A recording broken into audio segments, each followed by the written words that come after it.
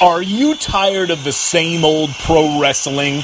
Then check out the amazing action on Powerslam.tv, the biggest indie pro wrestling channel in the world. Get over 4,000 hours of the best pro wrestling events from over 110 of the biggest names in the industry from over 15 countries around the globe. Get your free trial today at Powerslam.tv. The following is brought to you by the Social Suplex Podcast Network.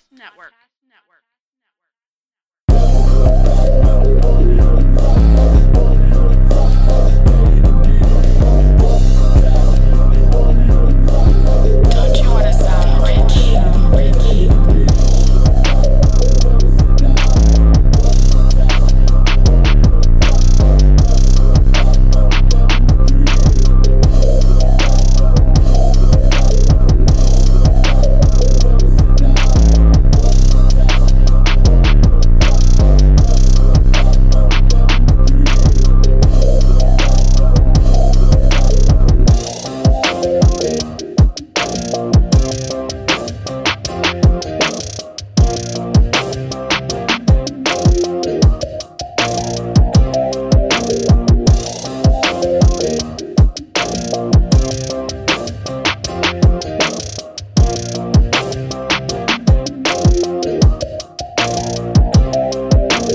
Welcome to the 53rd episode of Social Suplex's podcast about AEW with a proclivity for positivity. Welcome to All Things Elite. I am your host, Floyd Johnson, and with me today I have two special guests. First is the spoiler of the Social Suplex family, Mr. Murray Bone. How you doing, Murray? I'm good. It's happy to be on here for the first time. Yes, if, just letting you know, he will spoil you in your chats. Don't get me wrong. James hates him. Second is my second favorite rapper, Rich Latta. How you doing, Rich? Oh, whoa, number two. That's high on the list. I now need to know who number one is. Oh, it's Eminem. I'm that Eminem's the greatest. I'm the Eminem is the greatest rapper of all time guy. Y'all were talking about me on the show this week. So I'm gonna have to send you one of them hats now, Floyd. Yes. Hey, I always say, I've heard a lot of rappers in my life, and he was the first one that rapped about stuff that I could actually somewhat relate to. I was gonna say I lived in a middle class family. You know what I mean? I was like, I didn't know the struggle.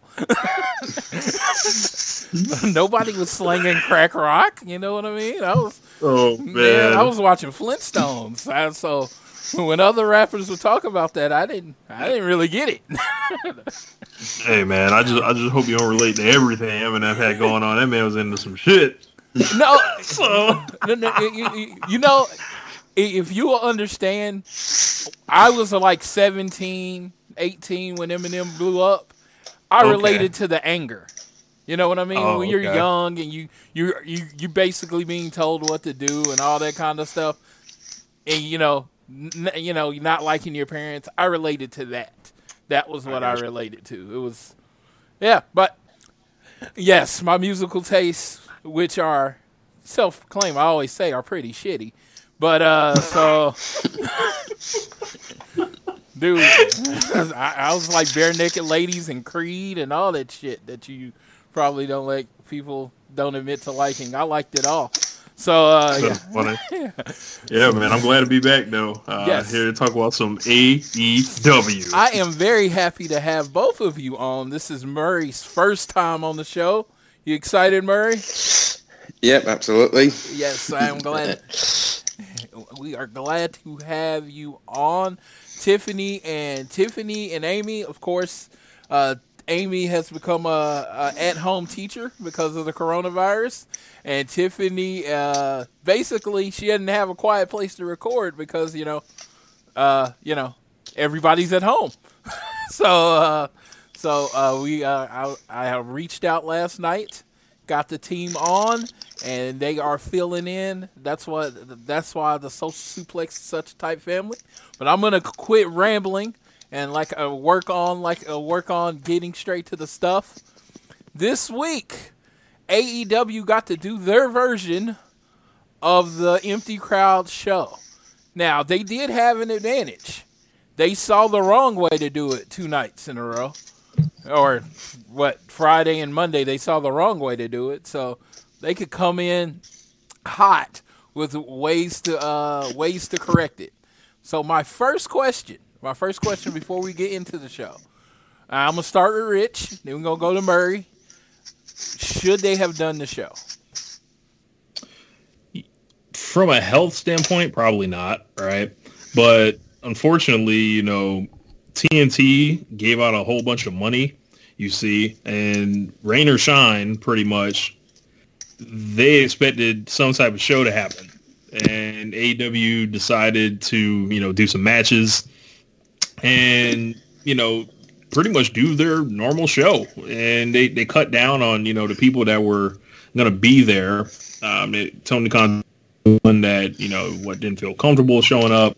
They don't have to, but, at the end of the day, they signed a contract and they had to deliver a show either way. So it was either, do some clip shows or anything like that, or just say, fuck it. And, we're coming out here, and just going forward with it and, living with whatever the consequences are. And it felt like they were doing a show that was like, we don't know if there's going to be another show for a while. So we'll just, put whatever out there now. And the show ended up really good. And I don't know if you remember, Floyd, when I was kind of messaging you about it before the show, I was like, well, the cool thing is Tony and company get to watch 2 shows.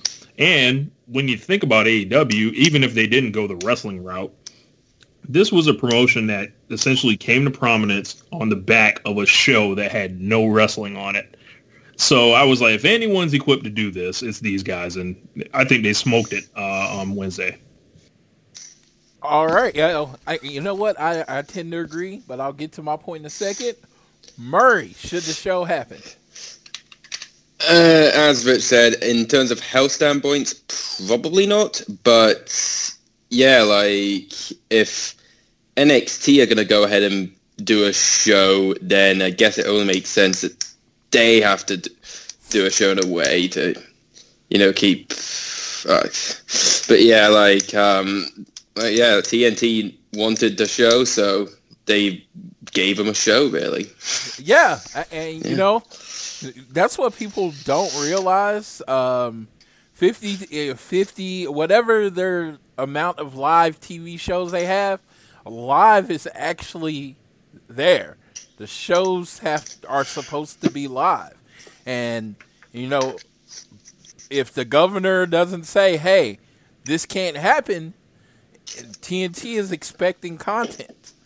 So, in my opinion, whether it should happen, I'm going to say yes, and I'm not trying to be different. I'm not trying to be like the AEW homer. It's just because I am absolutely an AEW homer and shill. I have no problem admitting that.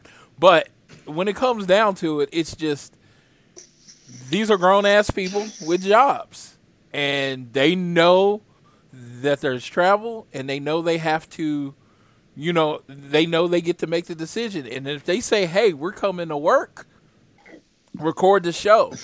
I could just see too many comments about people thinking that it's your job's responsibility to take the choice out of your hand. And I don't believe that. It would be like your job saying, hey, we're banning smoking. You can't even smoke at home, or you can't eat bacon or fatty food. There's so many more things that we do every day that is going to kill. It has a lot more chance and likelihood of killing us than Corona that your boss doesn't say shit about. So why should they say shit about this? Yeah, and I think it's there's a lot of, of course we all saw what Ryan Satin was talking about, and, they're a part of it where, was he right about what he said? Yeah, probably, but we know where that's coming from. And then, he tried to cover his tracks a couple of days later, but I think it's just a really complicated situation that no one really has the answers to. And it's like, well, what are we going to do for our business? And it was like, we're going to run a show and we're going to try to make people happy and they decide to do like what I would call like a step away from a blowaway show. Yeah, it was the great thing about the show is the one thing I was calling out the other company for is just put on the same show you were going to do, just with no people, you know? And that was my big thing. It's just like, go out there, have matches, cut promos, acknowledge what's going on, and just put on the same show. And it's just, I think the difference between AEW and anyone else is that they have, because they're not setting their ways, there is no standard AEW show, they're willing to try new things. They're willing to take chances. So, hey, sometimes, you know, they take a chance, Nightmare Collective, and it's shitty. But sometimes you take a chance and it's a home run, like this whole Hangman thing. And this Empty Night Arena, a lot of people have liked it. So that's you know, all good. So I don't know. I don't know where it is. I know some people, like I said, Ryan Satin being one, seem to have a problem with it. And all I could say is, you know, I mean, I want to say it. I know I'm positive all the time, but kind of quit being a bitch, you know?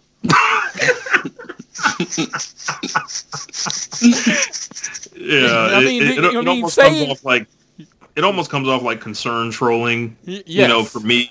But it's like, it was real. Like, it's just the timing is real suspect as you see all the positive reviews going on and all the, you know, the excitement over Brody Lee and Matt Hardy and, you know, the show overall pretty much, like, and then throwing that out there at the same time. The timing was just really bad.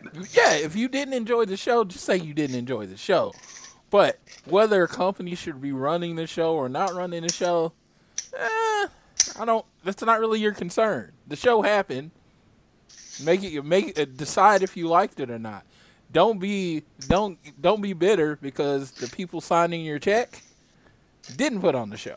They just didn't. They put on video packages. And it felt like, and I don't want to step all over Murray here, but it just felt like with the wrestling, like like they did matches that were kind of worth a damn, so they were immediately undoing what seemed like, oh, this will never work. Like all those, you know, the Raw and the SmackDown.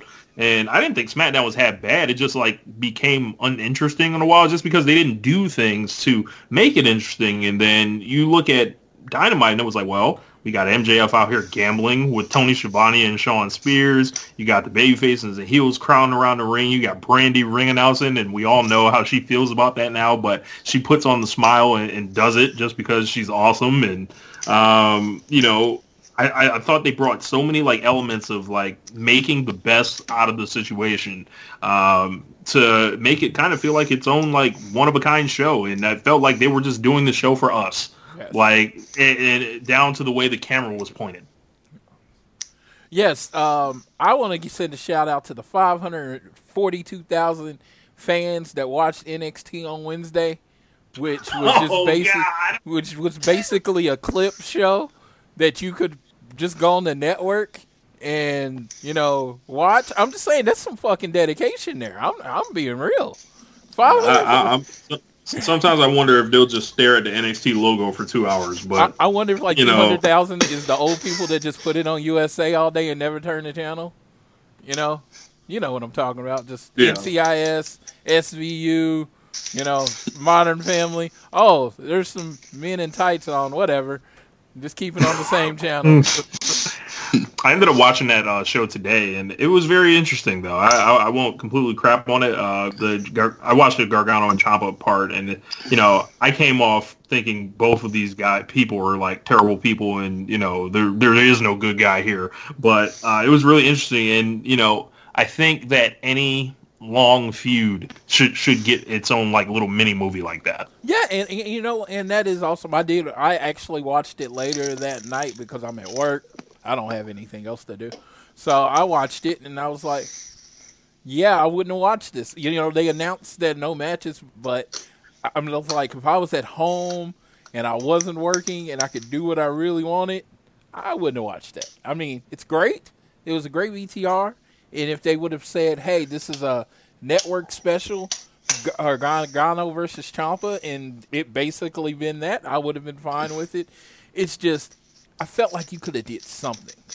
You could have put on 3 or 4, 2 or 3 squash matches, you know what I mean?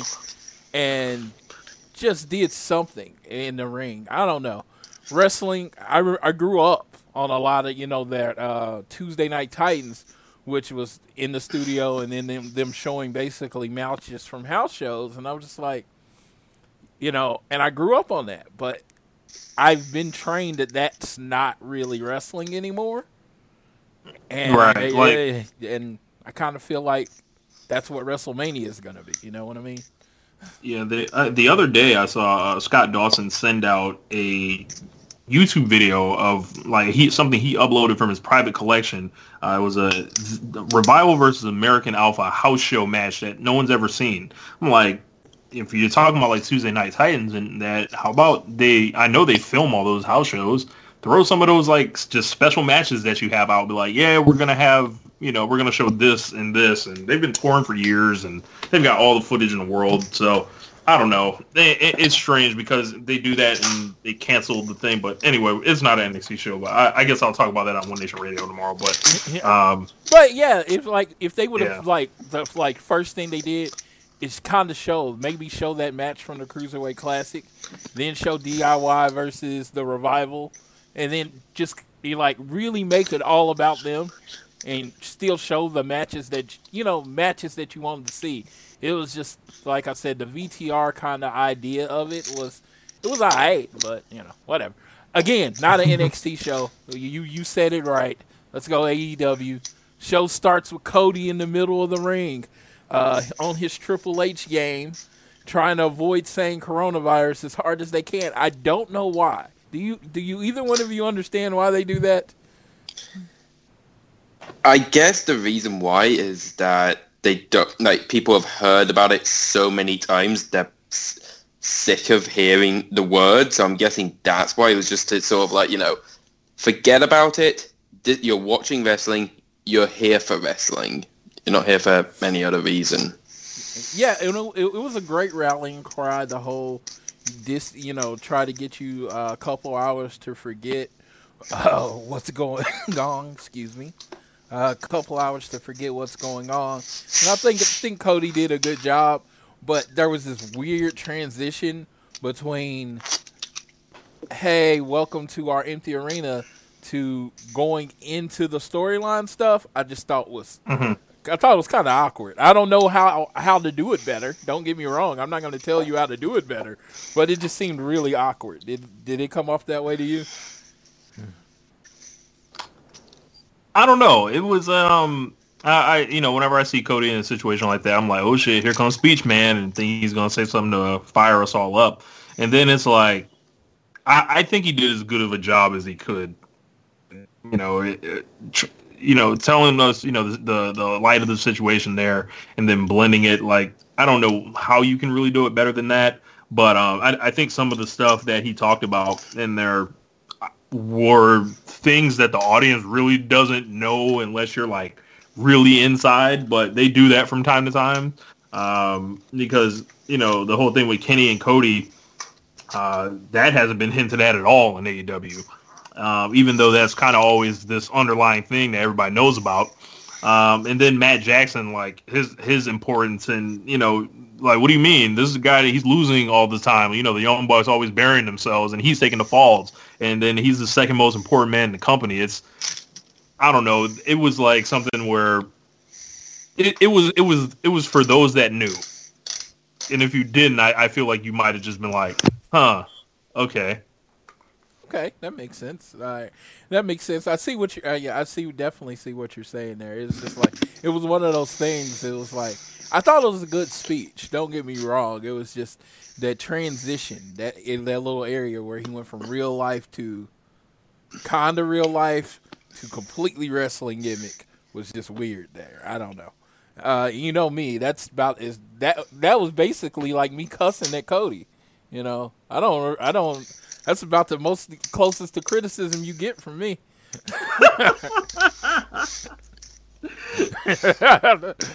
So we get into the ring. Kenny says, Cody says he needs the best bout machine, and in short, I need the elite to be elite. They got Hangman out there, and he gives them the tip of the, I think it's whiskey. He switched from beer to whiskey. So and then walked away. And again, Hangman, a person I questioned whether they were going to be able to get over, is the most over person on the planet right now, which is crazy. Let's see.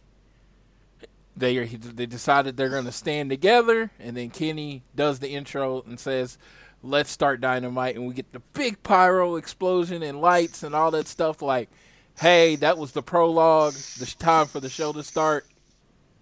Any thoughts going into that first segment from you, Murray?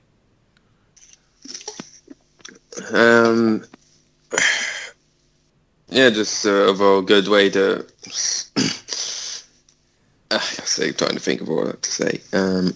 Yeah, it was a good way to start the show. Get basically hype up what was essentially what was going to be the main event of Dynamite, and yeah, just a good start, I would say. All right. Yeah. No, it's no problem. We got the first match. We got the Lucha Bros, my boys Penta and Rey Fenix. I actually watched a really good match today. Pentagon and I'm just going to throw it out there. Pentagon and Chris Hero. It was from AAW from 2015. I guess it was Pentagon's debut, and that match was really entertaining. If, with all this free time, if y'all want to go ahead and watch that match, it was pretty fun. You can let me know what I think. Let me know what you think if you haven't seen it. Like I said, I wasn't into really indie wrestling back then. So when people give me indie wrestling matches to go watch from that era, I definitely, I always go watch them, because I didn't even know who Pentagon or Chris Hero I knew, but I didn't know. I didn't know how good he was. All right, so we get MJF, and they did something different.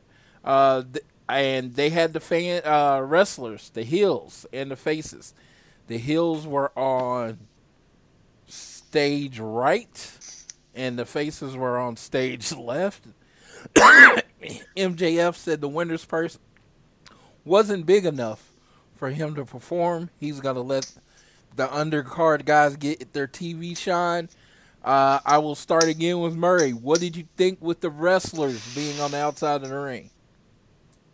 I think it's definitely it was something different compared to what WWE did with having just no one. They at least had some guys available to just pretend to be the crowd. I think that definitely gave it something different, and at least some amount of atmosphere in the matches. And Rich, what'd you think? I think it saved the show. It's the key thing that made it good. Because even those small reactions and those things that would be yelled out the crowd is just oh shit, and that you have to pay attention to all that stuff really happening. And it was just that small tweak that was the difference here. And if those guys weren't sitting at the crowd, it could have got real boring, and sometimes it threatened to anyway. I was not really a fan of this first match. I was yeah, let's wrap it up and get back to the promos, because I knew that there would be some type of promos on this show and some type of video pieces, and we did get those in spades. Yeah, I was looking at, and I apologize for having to bring them up, but it's literally the only thing we have to compare it to. I'm looking at SmackDown. I watched SmackDown the whole 2 hours last week, and you literally see people in the back lifting weights. In the background lifting weights. And I'm you got 150 people in your performance center. You couldn't have threw 20 outside in the seats to make a little noise during the match to give a little ambiance. That was my actual critique on Friday. So it was I wasn't even on a show or anything, and then you see AEW kind of address that. It's just nobody being out there just makes it look weird. And so I love that they addressed it that way. I love that they did it old school with the heels on one side and the faces on the other. Like I said, it's just, and then you had MJF, who I felt like was the MVP of the crowd because he was yelling stuff all night. He was like he was into the matches, and then the whole gambling gimmick with him and Shawn Spears, that actually added to the match, because he was like, yelling like he wanted to win and win the money. So I thought that was pretty cool. This match, we had JR. I think they've told him to just embrace Grumpy JR. I think they've just embraced it. Grumpy old man JR. Have you noticed that, Rich?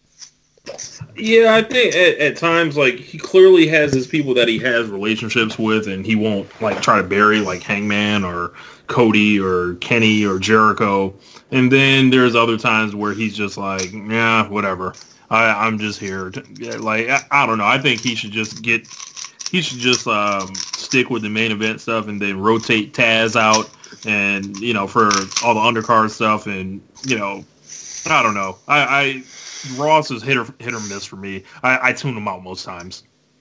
Yeah, like I said, to me, it's like he's playing a gimmick, and it might not be. It might him being that angry.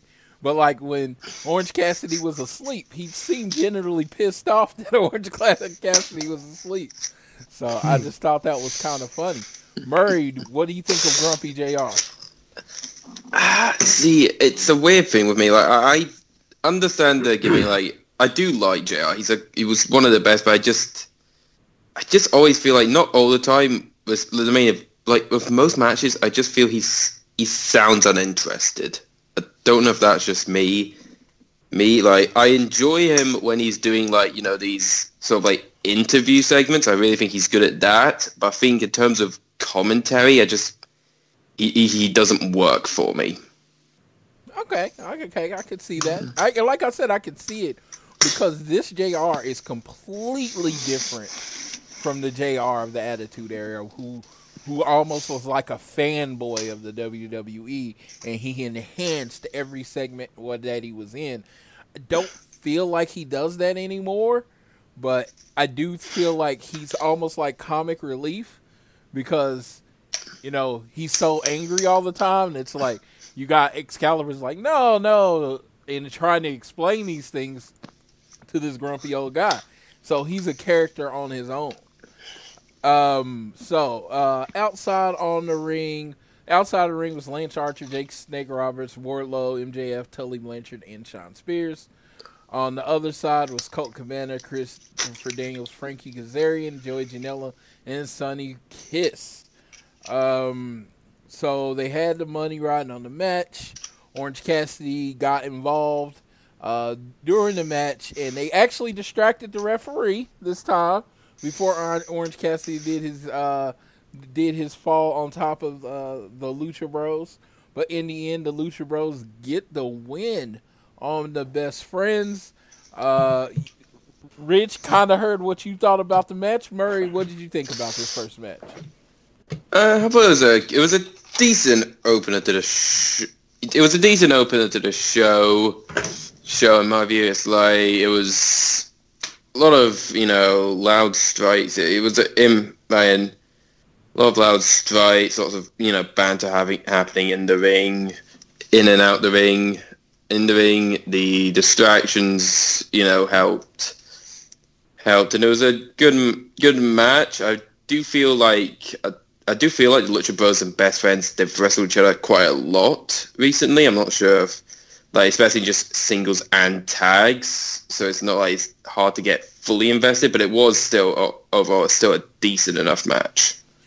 We didn't get our Rainmaker hug, and when they went to go for the hug to give the people what they want, they touched elbows, which is hilarious, because, then you tried to, pile drive someone. I'm like, just saying, that seems like a lot more touching than a hug, but whatever.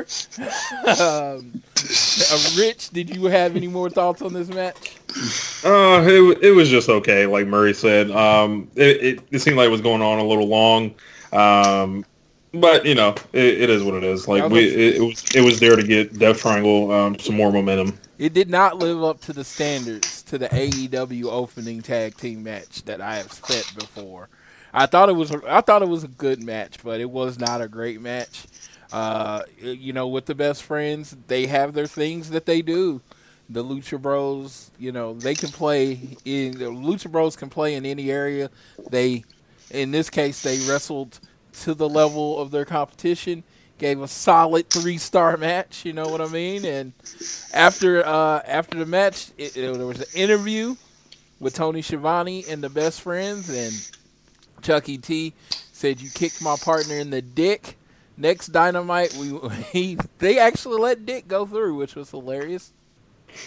Next Dynamite, we want to meet you in the streets, not in a street fight. And they said, not a street fight. We want to meet you out actually in the streets. So they said next Dynamite, which they were sure to use because they're not altogether sure if they can record next week. But they are going to meet in the streets, a.k.a. the parking lot. So it'll be the Best Friends versus the Lucha Bros. I can't say it's going to be a 6-man. It has to be a tag because I believe Pac can't travel here. Yeah, I don't know. I don't know where he's located, but I'm looking forward to the parking lot brawl. But the UK is the exception, right? On the ban. I think they closed those guys out too. Okay, yeah. Well, when you got con money, you can make things happen that other people can't. Tony got the jet. So. Yeah, Tony, he's like, yeah, you can't fly commercial. I don't even fly, I guess. Like I said, they got the con money. It's as y'all say, con money is long. You know what I mean? Yes. And then we get a fatal 4-way match. We get Hikaru Shida, ranked number 1, versus Rio, ranked number 2 somehow, even though she lost to Penelope Ford on Dark. Now, you're so irrelevant that even when you beat someone, they just keep their same spot? Is that how it works? Or I don't know. I don't know, man. Because I think you have to work your way into the top 5. So this may have gotten her to number 6 or something. So I mean, like Rio's like a Duke losing to Stephen F. Austin, to Penelope Ford, how she's been booked. Penelope Ford, in every match she's been in, she takes the L. You know what I mean? So it's like, yeah, she still got a long way to go. She got a long way to go. The third contender was Chris Statlander, ranked number 3, and then the unranked Penelope Ford, accompanied by Kip Sabian. Now I got a question. When they announced Kip Sabian to AEW, did you think his career path was valet? Hey, it might be the best thing for him. It might be, yeah. Because I remember he came in, had the match at Double or Nothing, the pre-show match with Sammy G. A lot of people thought that match was very boring, and then he took Hangman to almost a time limit draw, and everybody's like, "Why is Hangman going to a time limit draw?" So Kip Sabian had people kind of had a bad taste in their mouth for him. So this is a completely different than how they were presenting him at first. So it was both for the women. Yeah. So yeah, he gets his ass kicked by women all the time, which, hey, that check. As long as you're getting a check, I guess. So we get the Fatal 4-Way. How did it end? Okay. So Shida used a Falcon Arrow on Penelope Ford for a 2 count. Shida followed up with a running knee to gain the victory. We saw a lot of beef between Rio and Penelope Ford. Do you think they're going to delve more into this going forward, Murray? Yeah, I think so. I think this is just some... assuming there's going to be more episodes of Dynamite, I think this is going to be mainly just a TV feud to give Rio something to do before I'll assume she'll end up getting a rematch at some point with Nyla, and then it's fine enough, I guess. So what? I think that. What'd you say? Go ahead. Go ahead.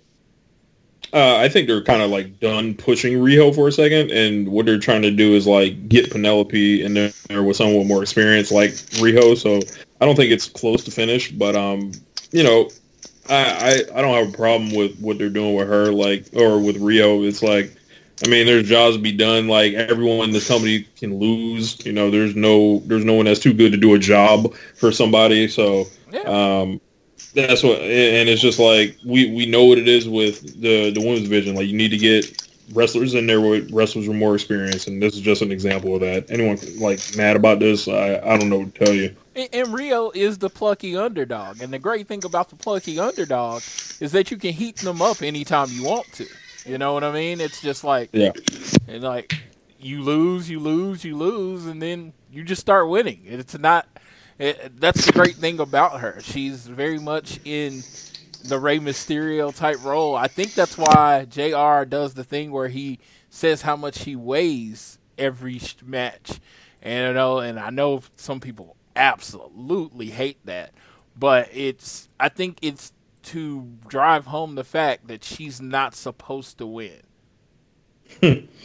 Yeah, and I thought the match was pretty good. Aside from the, Penelope had that one rough spot with Statlander, but besides, I think she made up for it with that Poison Rana off the second rope, and I thought it was like pretty well worked, like, from everyone. So I don't know, man. The AEW women's division, like, slander, it doesn't land for me at times, because I just look at the talent of everyone involved, and I'm like, I mean, could they be getting pushed in a different way? Or I'm like, sure they could, but the company's establishing kind of what they want to do with them, and you can't say they're not talented anymore. Like, Shida, Riho, Statlander, and Penelope's like developing, and we all know she's a great athlete. So yeah, the first time I saw her like in a match was at NWA 70. And I thought there was a foundation there. And to me, she has gotten better every time I've seen her. And that's really all you can ask for. She wasn't like, when, you were thinking, hey, who do you want AEW to sign? I bet she wasn't in anybody's like top 5 list, but she has a lot of potential to be great there. And she has a look. You can't deny that she has a look. At all. It has the look. Yes, as I say, like you just can't, you cannot deny that part of it. What did you think of the rest of the match, Murray? The match was a very enjoyable match. It was an enjoyable match for the time it was given. I think it only went 5-6 minutes. It was quite short in my opinion. I felt it could have went a bit longer, but for what we got, it was a good match. Fun outing overall. Yeah, I thought the shortness of the match added to it because it was very high paced. It's what I'm used to from when I talk about a traditional Dynamite tag team match to begin. It was like really just quick and fast paced, and then you got the winner. I love those, like the moment where Riho and Penelope, they suplexed someone at the same time, and then they immediately like got in each other's face. And of course, Shida looks like she's the next person that they're pushing. So I did love that Falcon Arrow and then the running knee to get the victory. It was good. It was good. Nice clean win. Nice clean win. It was pretty definitive. Tony Schiavone interviewed, honestly, if I had to say my favorite thing from the night, it was this. Tony Schiavone interviewed Colt Cabana from the ringside, having to watch him in his match. Colt said that, Penelope Ford would be better without her scheming boyfriend. Saban is like, goes up to him like, you want to take a row with me? And he pushes him, and then Colt gives him the get out of here, and then he pushes him again, and then he like just straight pie faces him. And he says, he's like, I act like a nice guy, but I am a wrestler. Bro, they made him look like such a hoe. Yes. It was like, you had to get dragon suplexed by Riho, and then you just got completely sunned by Colt Cabana. Like, Colt treated him like, he's probably old enough to be, his, like, at the very least, a very older sibling to, Kip. I think he's at least 15, 16 years older than him. So he could be his dad, in the wrong scenario here. And yeah, it was just funny. All right, yeah. So if the point was to make him look like the sniveling boyfriend, that the scheming, untrustworthy boyfriend, that was perfect. They did a great job there because he looked like just like a coward. He looked like a coward right then, and I thought that was perfect. And I just thought it made Colt Cabana look like a badass, which is not really the character he's played in other companies. You know what I mean?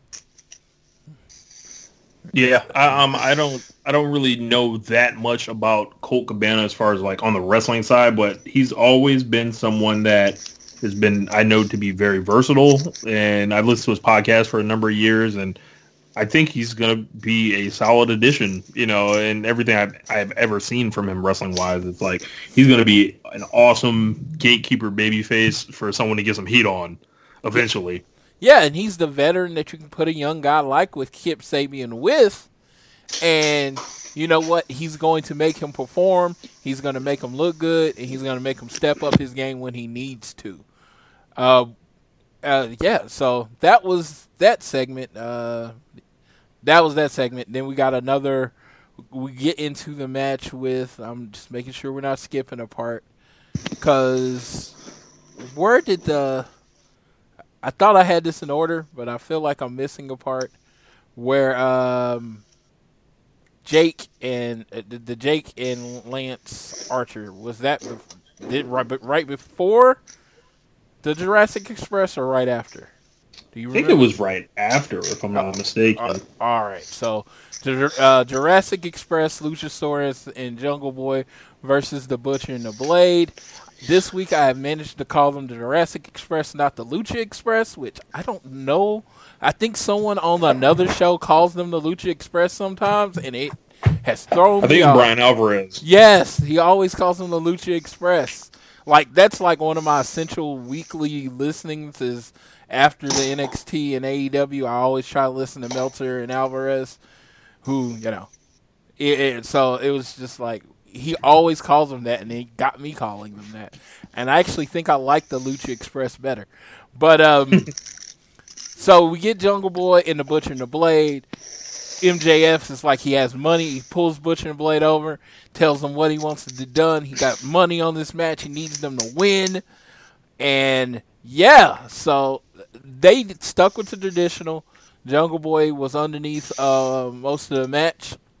And then they did the hot tag to Luchasaurus, who JR does not seem to like his mask and thinks his mask needs to change. Which, like I said, Grumpy JR, he was on a roll. I think he had something bad to say about someone in like every match. It was amazing. And so what is it? Luchasaurus did his thing, did his hot tag thing. And, he's super athletic, and the Butcher and the Blade are a tag team. They are very much a tag team. But in the end, Luchasaurus and Jungle Boy hit their combination cutter to get the win. It was after MJF, they hit Butcher and Blade hit a big move. MJF said, "Full death right now," which is their finisher. And that's when Jurassic Express reversed out of it and then hit their finisher for the win. And MJF was pissed. Now, Murray, I'm gonna let you start. What did you think about this match? It was a very it was a solid match overall. Jungle Boy seems to he's the one that gets beat down a lot. Luchasaurus comes in and does the hot tag, and MJF, of course, was hilarious as always on the outside, just in the crowd, just shouting. It was an enjoyable match, to say the least. Rich? I thought it was a solid tag team match, kind of a step up from the opener with the Lucha Bros and Best Friends. I don't know what it is, but I like the Butcher every time I see him. He's just got such a unique look. He's a throwback. He's tough and rough and big and ugly and scary and mean, and I just really enjoy his what he brings to the table.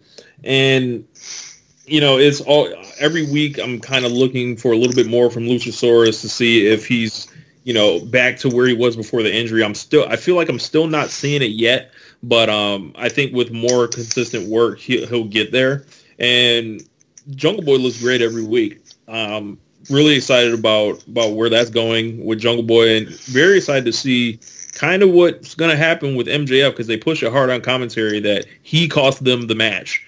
And of course, he spent some money on that match, and I'm sure that it's going to come back around at some point.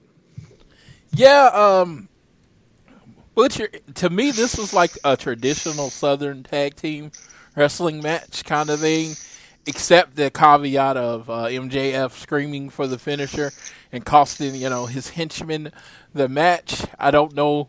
Like I said, I don't know what they're going to do with that. I don't know if they're going to use it to separate MJF and the Butcher and the Blade, where they're doing their own thing separate from MJF, or what they're going to do there. But I am looking forward to it. I just think I got to sound like an old man here. I am an old man. I'm almost 40, so I grew up in a different time.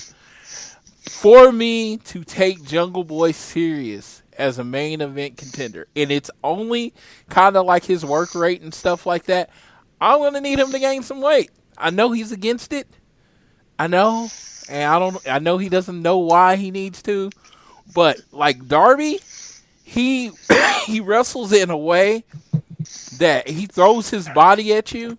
It's very much believable. He's a very slight dude, but it's kind of believable because he wrestles full speed, his whole body coming at you. Jungle Boy is more of a traditional type wrestler, and I need you to be a little bit bigger for me to buy that you're hurting people. I don't know. Like I said, I'm old, so just... He's only 22, so I don't know if he's grown into his man body yet. And then you look at kind of what guys start to look like, from ages like 27 to 35 in wrestling. Like, they just get bigger over time. And I think he'll have that natural, if he can maintain his ability to be cut and shredded as he is, and then at the same time just kind of naturally grow into, the heavyweight kind of thing. I think, oddly, like a good person for him to look to and consult with would be Kenny, because like you look at Kenny's frame. I remember the first time I saw him in person, I was like, yo, he's so much bigger than like I've felt like I saw him be on TV. And Jungle Boy, I would imagine, is of similar height. I think at some point someone's just got to get him on the cycle, and I don't mean like steroids. I mean like meals, and like get that man on a meal plan essentially, and he'll be fine. I'll just say, do what it takes. Wrestling's a cosmetic business. That's funny. Yeah, I'm just saying, do what it takes. I don't need to know how you got that big. That ain't my business. That's not my business. Trying to have his man out here with these what is it called, the TH levels or some levels overflowing. I am not suggesting he do anything. All I'm saying is I'm not gonna ask how. You come out 30 pounds bigger in 2 months. I'm not gonna ask how it happened. I'm just gonna be like, man, that was a good decision. So outside of the ring, like we had Shivani interviewing the Murder Hawk, Lance Archer, who Jake says he's not here to talk. We let Cody know we were coming, and he's chosen to ignore us. We're gonna basically do something he can't ignore because he's a Hall of Famer and he deserves more respect than that. And I thought this was solid promo that could have been pre-recorded, and the 65-year-old man could have stayed home. That was just a thought. Someone brought it up, and I was like, yeah, It really could have been. But I thought it was another solid promo for Jake. What did y'all think, Rich?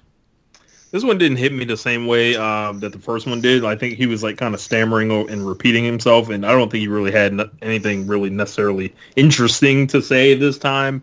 So I just think they just got to make sure they tell Jake, hey, this is what we're looking for. We just need you to get there. Yeah, if you have to write it yourself, great.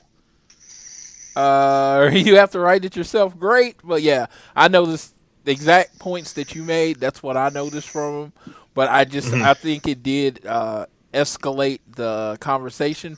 Murray, what did you think about Jake's promo? Yeah, it was a solid promo. Jake, it's so amazing to see that he's just as good as he was just about as good as he was in his prime. Like, he's such a good talker, and I think even though it probably wasn't as good as the last one he did, it's still, he brings something to the table that's different. Yeah. He's a 65-year-old man, but when he talks, I think he could kick my ass like up and down the street. It's just he has that believability about him. He's like the guy in the bar that just sits in the corner and he doesn't talk a lot, but when he talks, you believe everything he says. And that's what I think Jake brings to him, is the believability. I love him working with Lance Archer because I love Lance Archer, but being combined with Jake just gives him this badass mystique, and then they added to it with the video package. I don't know if you've ever seen the movie The Peanut Butter Falcon. I don't either know. Did either one of you ever see this movie? Never saw it. All right. No. So it's Shia LaBeouf, and I didn't know what the movie was about, and then I go into the movie, and I found out that a theme of the movie is professional wrestling. And so there's this certain segment where this kid's getting trained to be a professional wrestler, and they're out in what would look like this forest that they had for this promo, and it looked like it was the exact same set from the Peanut Butter Falcon. Just a ring out in the middle of nowhere, and, Lance Archer's the badass, and he's just like, I can take anybody out. Very much Carney, and it's the ringmaster is Jake over there in his chair, in his throne, watching his prize fighter just go out there and destroy everybody. And it was like when the big black dude got in, I was like, oh, man, yeah. I was like, they would have found a big one. And he gets in there, and Lance just destroys him. And I just like, it's like, it was cheesy, but it made Lance Archer look like such a badass. I felt like this had the effect of like 3 weeks of squash matches. Yeah. Yeah, it really did, And it was funny because I was like, man, that looks like Georgia. That looks like where Darby Allin hangs out. I come to find out they were actually at Darby Allin's house or wherever he films his shit. They were using that property or whatever. Oh, okay. And I know, I can't wait for Darby Allin versus Lance Archer whenever it happens. It's going to be fucking great. God. Oh, my God. I fear Lance Archer's going to pounce Darby Allin literally out of the ring. Because I know Darby will totally do that bump because he's fucking mental. Yes. What did you think of this vignette, sir? It was a good vignette. Ever since I saw that G1 performance, I've been huge on Lance Archer. I just absolutely love him, and I think I feel this works much better than just 3 squash matches. Of course, I reckon they probably will eventually give him a squash match. Not sure against who, but I can't wait to see him make his debut. He's gonna be fucking brilliant. Man, I don't know if Lance Archer would agree, but it seems like the best thing in his life was Davey Boy Smith not being able to agree to terms with New Japan. Because hey, you might have a point. Yeah, because it's like they would probably still be in that tag team, and they would probably still win the titles like once or twice a year, then lose them. But his career has completely elevated since Davey Boy went his way and he went his own way. And it's just like, that's kind of crazy. And it makes me feel like an absolute idiot originally thinking, Davey Boy's clearly the better wrestler. But, like, it was Archer. All of a sudden, he gets a chance in the G1. He basically took Suzuki's spot. I was thinking, why is he doing that? Then he had that match with Ospreay, and it was like, okay, never mind. Archer's better. It was clear Archer was the man of that team, and yeah, it's like Archer's just a star now. Yeah, he was such a big pickup. He actually had a bidding war, to sign him, and it was just like, if I asked you a year and a half ago, Lance Archer's contract's coming up, there's going to be a bidding war, you probably thought I was full of shit, right? I mean, yeah, and it's just like that. You add him, and then you start thinking about all the other guys that are circling the wagons, and slowly, there's a lot of big guys here in AEW. Yeah, that can all work. Yes, and that is something I thought they needed from the beginning of Dynamite, the beginning of the show. It's like they need size. They need big guys that can work, and they have addressed that and then some, because, we all believe Brian Cage was, supposed to be here by now, and it's just like, with what they have now, they've definitely added size to the show. All right, so we get the Dark Order. Evil Uno and Stu Grayson walk down the ring to reveal the identity of the Exalted One. Evil Uno starts talking, and he starts saying the Exalted One is near. Christopher Daniels interrupts. He says, "You're full of shit. There ain't no Exalted One. This was all set to get you and Stu Grayson over. You have helped no one." Then the music hits, and you see the screen. And then if you're watching really closely, you see a guy walk out in a white suit and white jacket. And then through the video, it reveals that Christopher Daniels is going to have to pay. He's not the first old guy to doubt him. And he takes off the hood, and it is Brody Lee. You then get back to the ring, and standing behind Christopher Daniels and Frankie Kazarian is Brody Lee and the Dark Order. They attack him. He hits this stiff-ass clothesline on Christopher Daniels, and they take the ring, and the Exalted One is Brody Lee. Murray, I got to find out, what did you think of the revelation, sir? It was a great reveal overall, and I think it's definitely the most interesting choice they went with here, with having Brody Lee be the Exalted One. I had my thoughts about him being it, but I don't know much about Brody Lee outside of his time as Luke Harper. I wasn't knowing if he was, if he would be like a good enough promo to be the Exalted One. But I enjoyed the promo he had, and I think he's a strong addition to the AEW roster. He fits the profile of exactly what AEW can use, in their attempt to, grow as a company. It's like you got a guy with name recognition with, that can work, that's good, that's hungry, that's motivated, that's got a little bit of FU in him, and he wants to show, that he was done wrong. And I think a lot of people are going to be very welcoming to him. And as far as him being with the Dark Order has been much maligned from day one, and they committed to it by tweaking it on the fly and like, we're going to shoot these vignettes and tell you a little bit more about them, and we're going to basically turn it to like this big business Scientology cult and everything like that. And then with him being, revealed as the Exalted One, while it might not have been designed for him to be the Exalted One, it makes all the sense in the world. You go from cult member to cult leader. You kind of got a little bit of experience doing this, and it instantly makes the Dark Order like a trios unit. If you want to put Brody Lee and Grayson and Uno together, you got two people that can talk in the group. With Uno and Lee now, and he gets to talk like he didn't do before. I don't think this, compared to what he was doing before, this is a way big step up. I loved his jacket, did not love his gear, but that can all be worked out. That can all be worked out. As you know, Tony's listening to your podcast. You know, Tony Khan will get in your mentions and let you know. So, it's one of those things. I say this all the time. Sometimes the expected thing is the right move. You could have went for the biggest shock factor and made it somebody like Matt Hardy or somebody that you weren't, might not be around that long.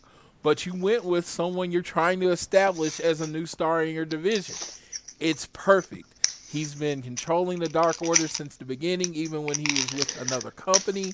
This is great. He's a big guy. All I've heard about is how good of a worker he is. I've seen a few WWE matches where he, that worker came out, and it's just like, it's going to be useful. I think he's going to be a great addition to the roster. I heard people say, another former WWE guy, and I have this to say about this. Rich, you do music, correct? You produce. I don't do music, right?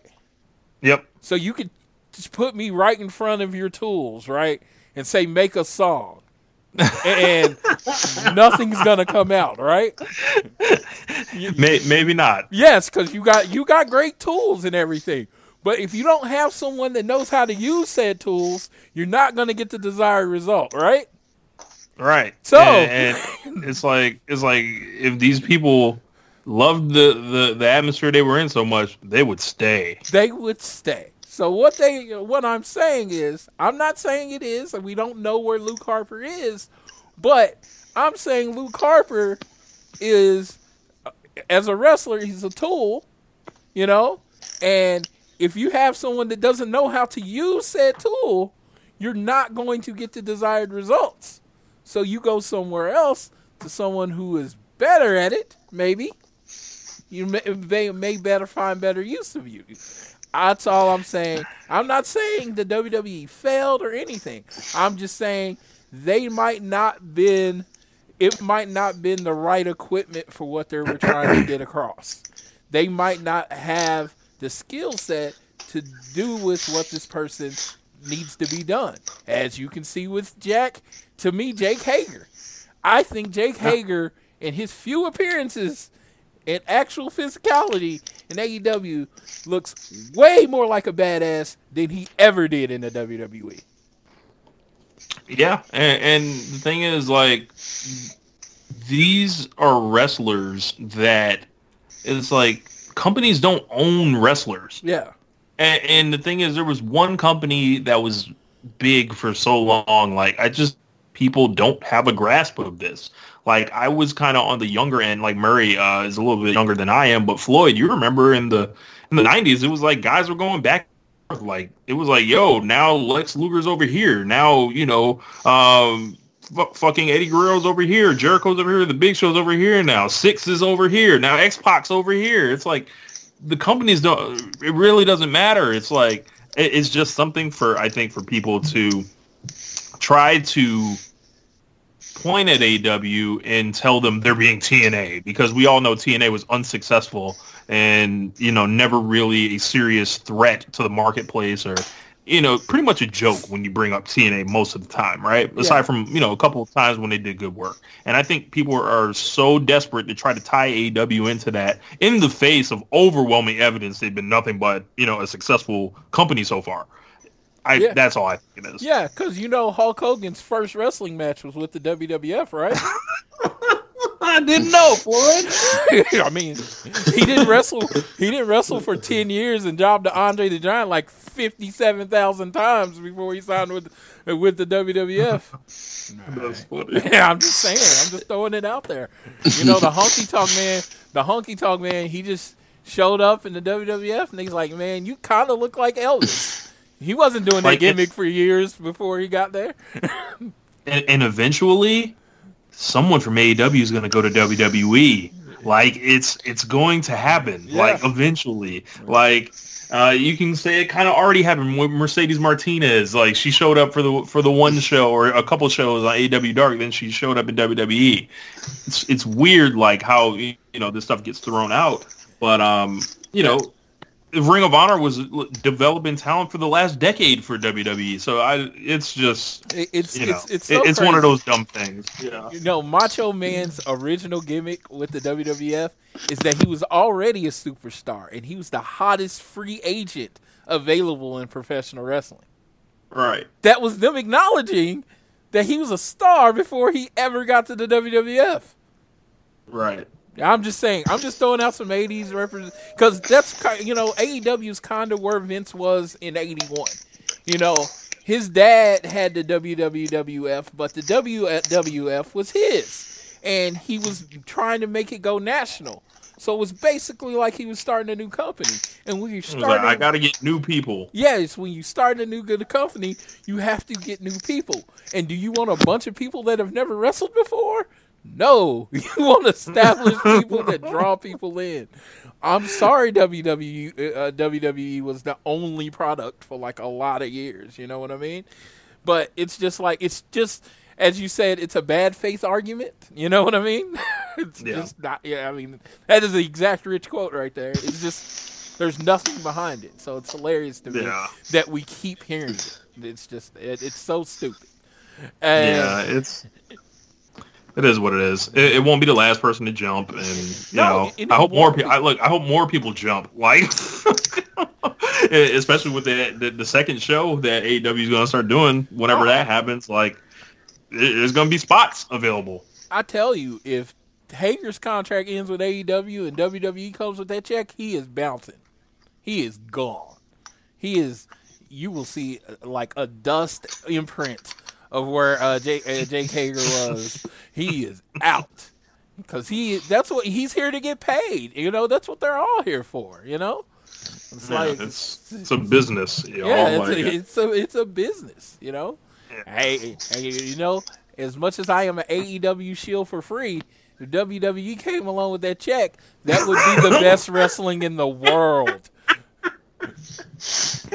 Well, I'd be on here lying, and I'd be doing all the stuff y'all be hearing from people who shall not be named. I would call my show Straight Capping because Vince wouldn't know what that meant.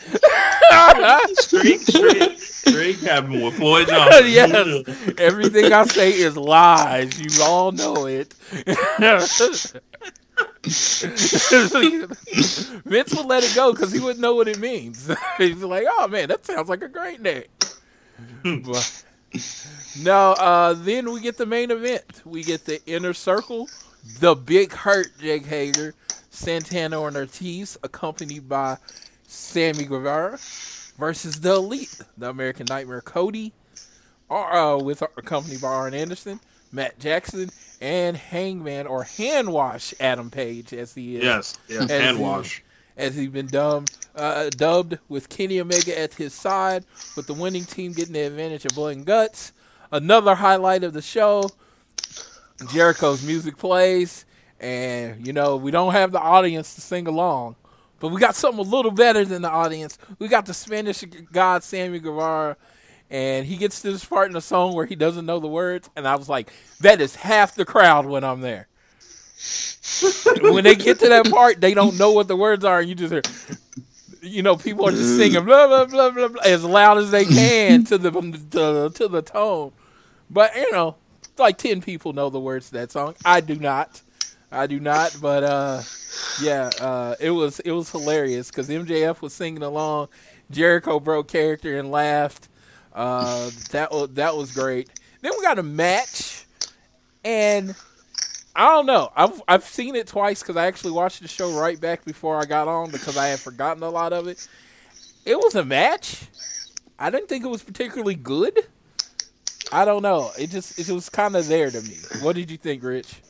I agree. I think this was a match that was kind of just designed to get Inner Circle to win and then give you the spot of Hangman and Matt Jackson not being able to get on the same page to do the move because he's obviously not Nick Jackson. But I think, whenever they get together, like it'll be Hangman and Nick Jackson or Matt Jackson doing the spot that they were trying to do before. And, this wasn't a show for great work rate matches, and then Hager's in there, Cody's in there kind of playing off, just kind of filling a role. So I don't think they were trying to do a blow-away match. Yeah, I understand.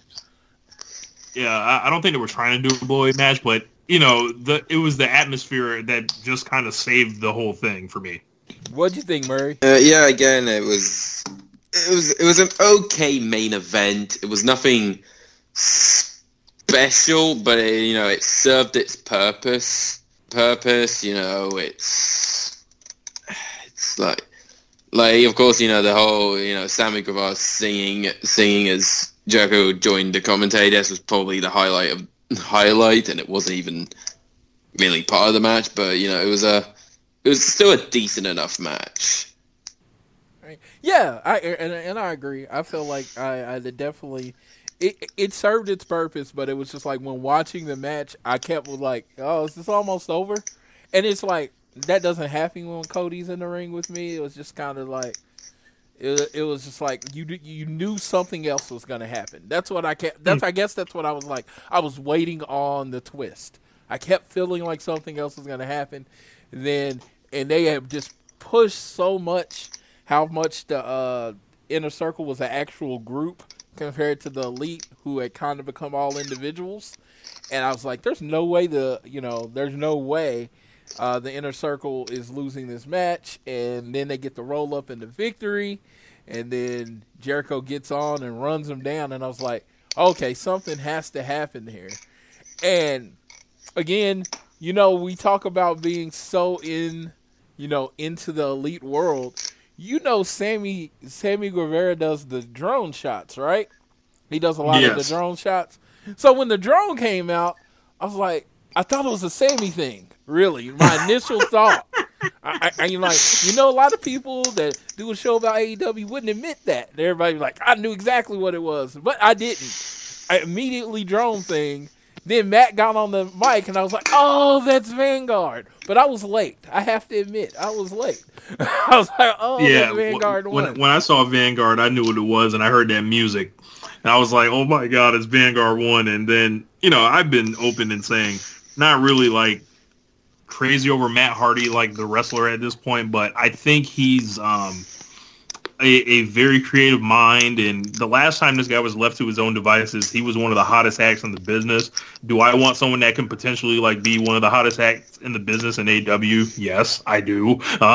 Because it's and it's based on his creativity. It wasn't something that was handed to him, and it's like he can just import whatever he does there. I think it makes all the sense in the world. And it's just like a really cool moment, I think, and it was like kind of uplifting to see Matt Hardy for some weird reason. It was just like, damn, they're still doing dope shit. I could just imagine what the reaction would have been in the crowd in Rochester for this. Yeah, it would have been big. Murray, what'd you think? Yeah, this is a brilliant reveal. Like the whole. I enjoyed the after victory with Jericho and saying he banned all dipshit fans from all future AEW events.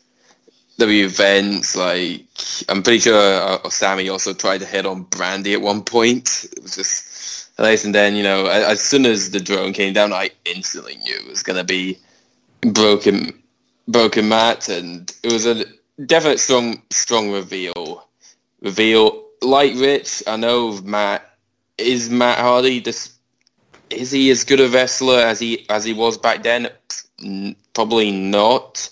But I think what's going to be different from what we've seen of Matt Hardy in the later stages of WWE to now is that I think he'll be fully motivated, and assuming he's not he's sort of like on the Jericho sort of role where he's like not wrestling all the time. I think he could be he's a solid addition to the roster. See, and that's the great thing about the Broken Matt character. The character is so cool and so crazy that he's not expected to put on a 5-star match. All his matches are character matches. Like, in my mind, the first match that popped up in my mind was Matt Hardy versus Jimmy Havoc at the Compound. Dude. That would be so fun. Just like, and that's all I can think is like with Matt Hardy. I don't think about world titles and shit. I just think about it. He makes wrestling fun. It's so over the top and so silly that you don't like. I don't want it in my world title picture at all. I want it as Rich and James would say. I want that shit far away from my world title picture.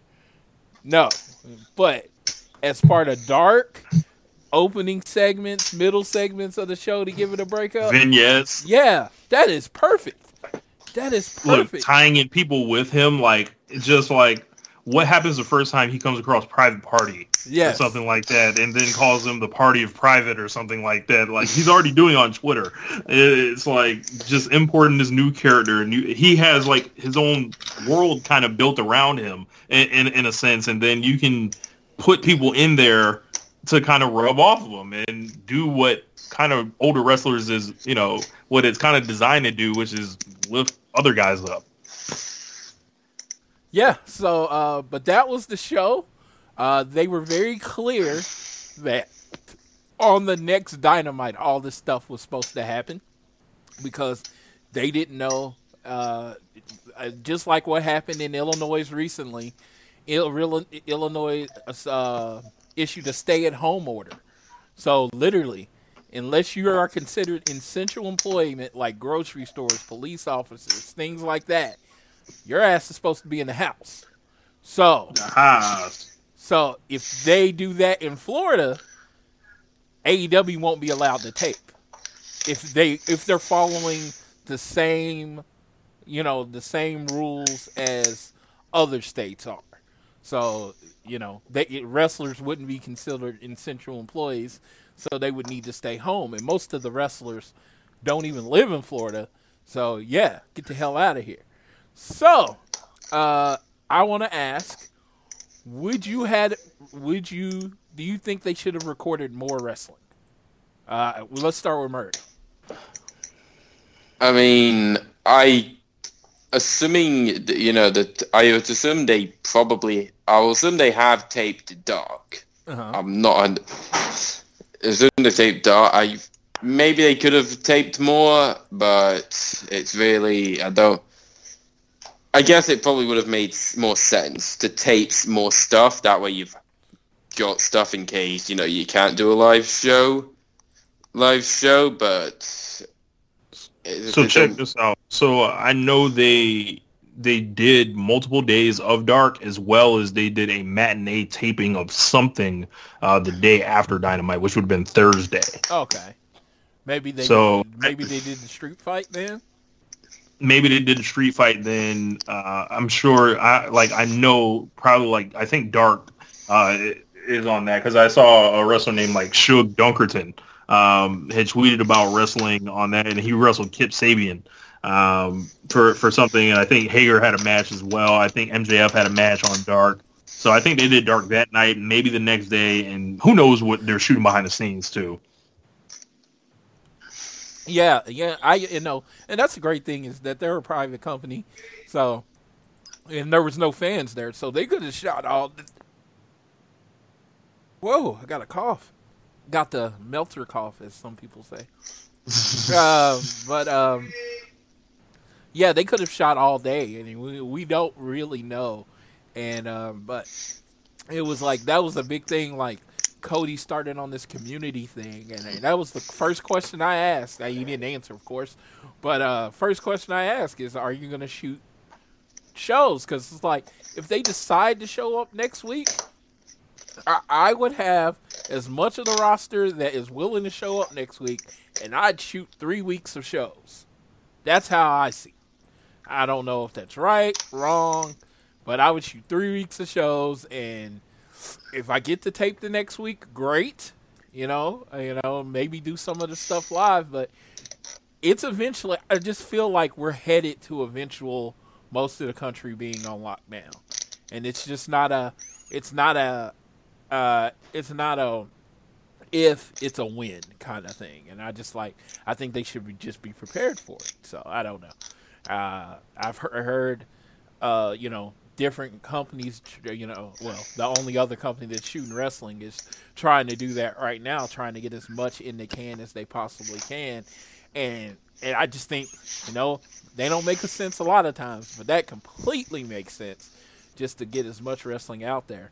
But coming out of this, before we talk about what was announced yesterday, the signings. Murray. So we got, over the last few weeks, we've got Lance Archer. We've got Brody Lee. We got Matt Hardy. And if you got to think about it, you got to add Jake the Snake Roberts in there because he wasn't really an on-screen character. What do you think about the recent acquisitions? And Rich, you can jump in right after him. Yeah, I think I'd also lump Colt Cabana into that list as well. Oh yeah, I forgot. Yeah, I think these are all like solid additions to AEW. Some maybe right now I look at them all and I think they are solid, like sort of like upper mid carders right now. But I reckon with some of them you can absolutely make the main event stars, especially like your Brody Lees and Lance Archers. They're all four solid acquisitions. Like Cabana, as we said, he's versatile. He can do your comedy matches. He can do his serious matches. You've got Matt Hardy, who's just going to be an absolute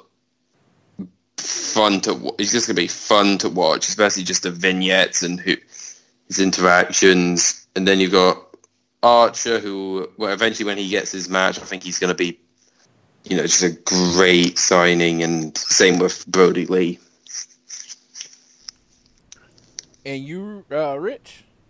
I think everyone's like, a solid pickup. I don't think there's any like game changers here that are, going to be headlining anything here, but this is just about building up that roster depth, and, the House division gets established. You get a new manager in Jake, and then Matt Hardy's he's a versatile wealth of knowledge and experience, and can also, he's probably going to be someone that's backstage working in some capacity.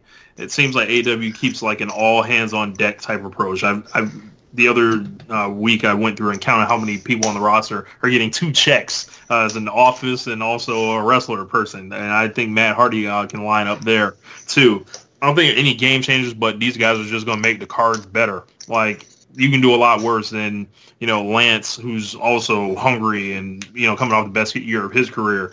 And also Brody Lee, as I mentioned earlier, like, he's super hungry, and he's got kind of a hot act now, like with the Dark Order. So I think, it just depends. I can't wait to see them mix and match with the roster. Like, I hope they don't retread into, old opponents that they've done, like just keep Matt Hardy with the WWE guys. No, I want to see him, mixed in with everyone. So as long as they do that, I think, we're talking about, good additions here. And my thought is that they've added some size, some beef, some grown-ass men, some professional wrestlers. That's what excites me. Lance Archer's been in this game forever. He's going to be able to guide the younger people in the rosters, get them away from some of the mistakes that he's made. Matt Hardy, when you need something like a dark character or you need something like a mystical character or something like that, dude, he knows how to make those things work. He can give you ideas and be like, that's a little stupid. Like, if Matt Hardy was there for the Nightmare Collective, that might not have happened. You know what I mean? He's just going to be like, okay, but if you're going to do it, at least lean all the way into the silliness of it, which I think Matt Hardy is really good at, is leaning into the silliness of it. And, Lance Archer is going to show the big man, like someone like Luchasaurus. I'm going to show you how to be a big man. This roster is going to need a big man, and it's just like, he's going to be able to add that to it. And it's just so much creativity. Jake the Snake and Dustin Rhodes. I mean, good Lord, I'm not even a wrestler and I want to sit in that promo class. You know what I mean? It's just like, I just want to be a fly on the wall of that promo class, because those are two people that are masters at it. And, Cody's really good at it, but I doubt he's doing too many classes with running the production. Right. But I just think they brought some veterans in. They're gonna help guide the new people, and we got more people on the horizon, which you're hearing the Revivals contracts. I believe the second one is up in June, and then you hear about Brian Cage, who a lot of people just assume he signed with AEW. Yes, I think he's nursing a bicep at the moment, so that's like 5 months. Yeah, that's 5 months, but you think about it, it's all spread out, so it's keeping it fresh, and they're going to have the extra hour of TV coming, and then they're always going to have dark. It's like they have a nice roster. I thought there was clear holes in the roster, when it was first announced, but like me, I've always to myself, I had to preach patience because they had just started, and it's like, what is it? The first show was in October, and now we're in March, so that's 6 months? Look at all the improvements on the roster that they've made. Yeah. Look at the additions to the women's division, the size that they've gotten.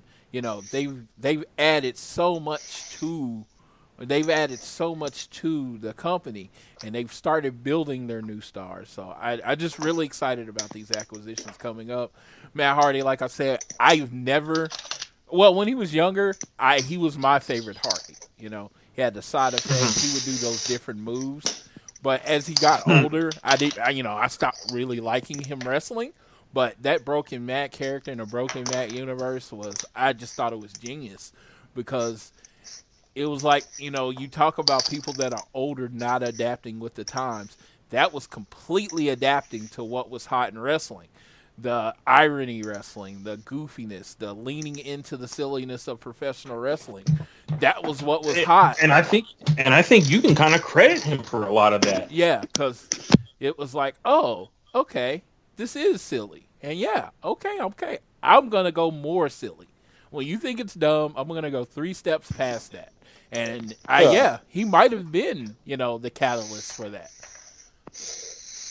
Because, you look at all the people that have leaned into it. It was like Orange Cassidy. Everyone acts like, oh, this is so stupid. And I'm like, but he wrestled for how many years? 10 years without no one knowing who he was?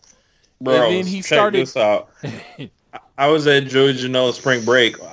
Apparently he was on the card. I didn't even know who he was. And then a year later, we were all in New York together. I see Orange Cassidy getting this huge reaction. I'm like, who is this? And little I know, I had watched a guy a year prior to that. Didn't stand out at all. Yeah. He's like he was started, like, people were saying he's been wrestling like 10 to 15 years, and it's just like no one knew who he was.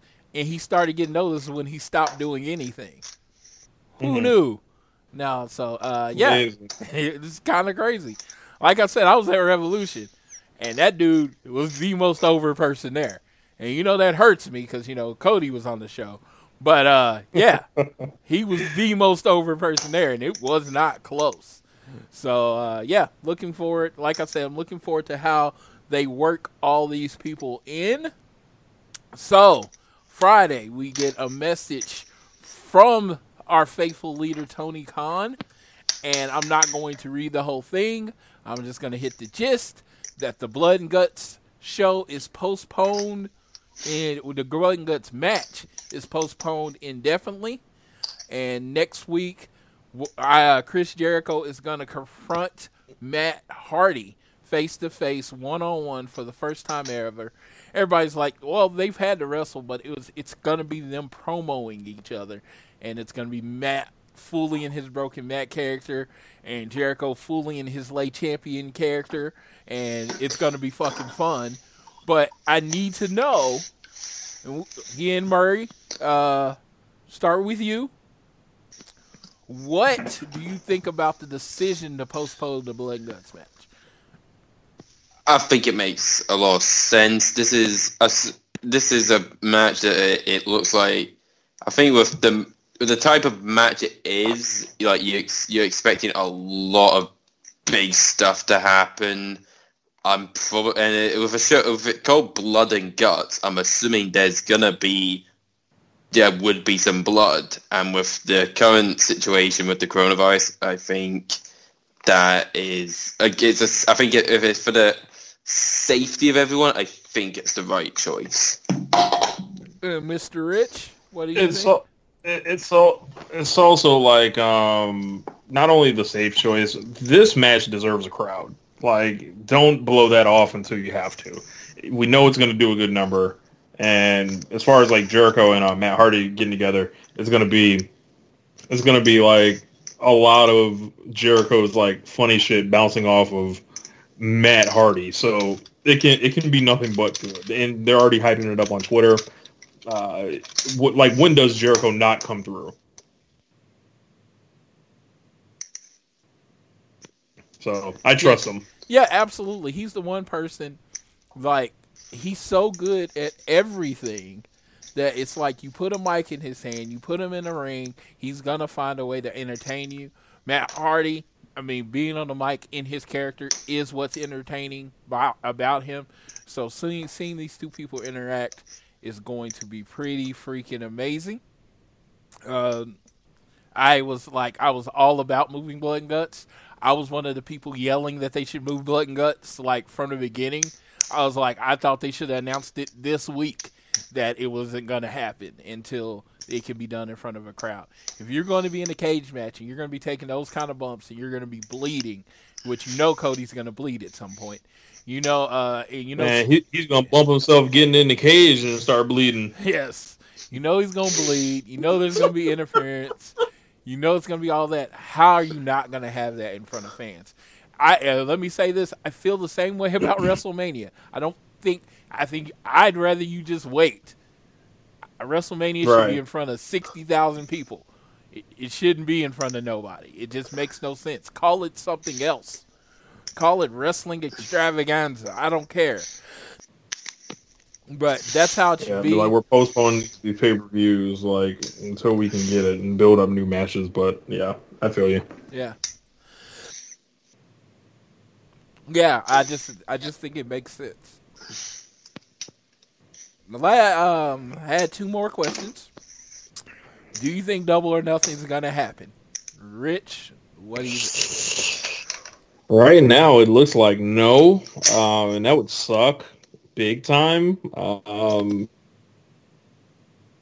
Because this company is kind of, it's a traditional wrestling company still, and they need that revenue, and, that would have been a nice, buy rate and, just the tradition that I feel like Double or Nothing was working to establish. And right now it looks like a no-go. And that's like the end of May. Everything could change in a week, but it doesn't seem likely at this point. I'm only working with the information that's kind of out there. Right now it seems like no. And Murray, what do you think? I think the same, really. I don't see it happening. Anything could happen, and everything could be given the all clear, but for now, it looks highly unlikely it's going to happen. And unfortunately, I have to agree. I've been in pretty much, since I went work from home, I've pretty much been isolated. The last thing I did was go to the movies last Saturday, but pretty much it's been home. I made a McDonald's run, and I went to the grocery store once. Pretty much not doing anything. That being said, every time I went out, you wouldn't know anything's going on.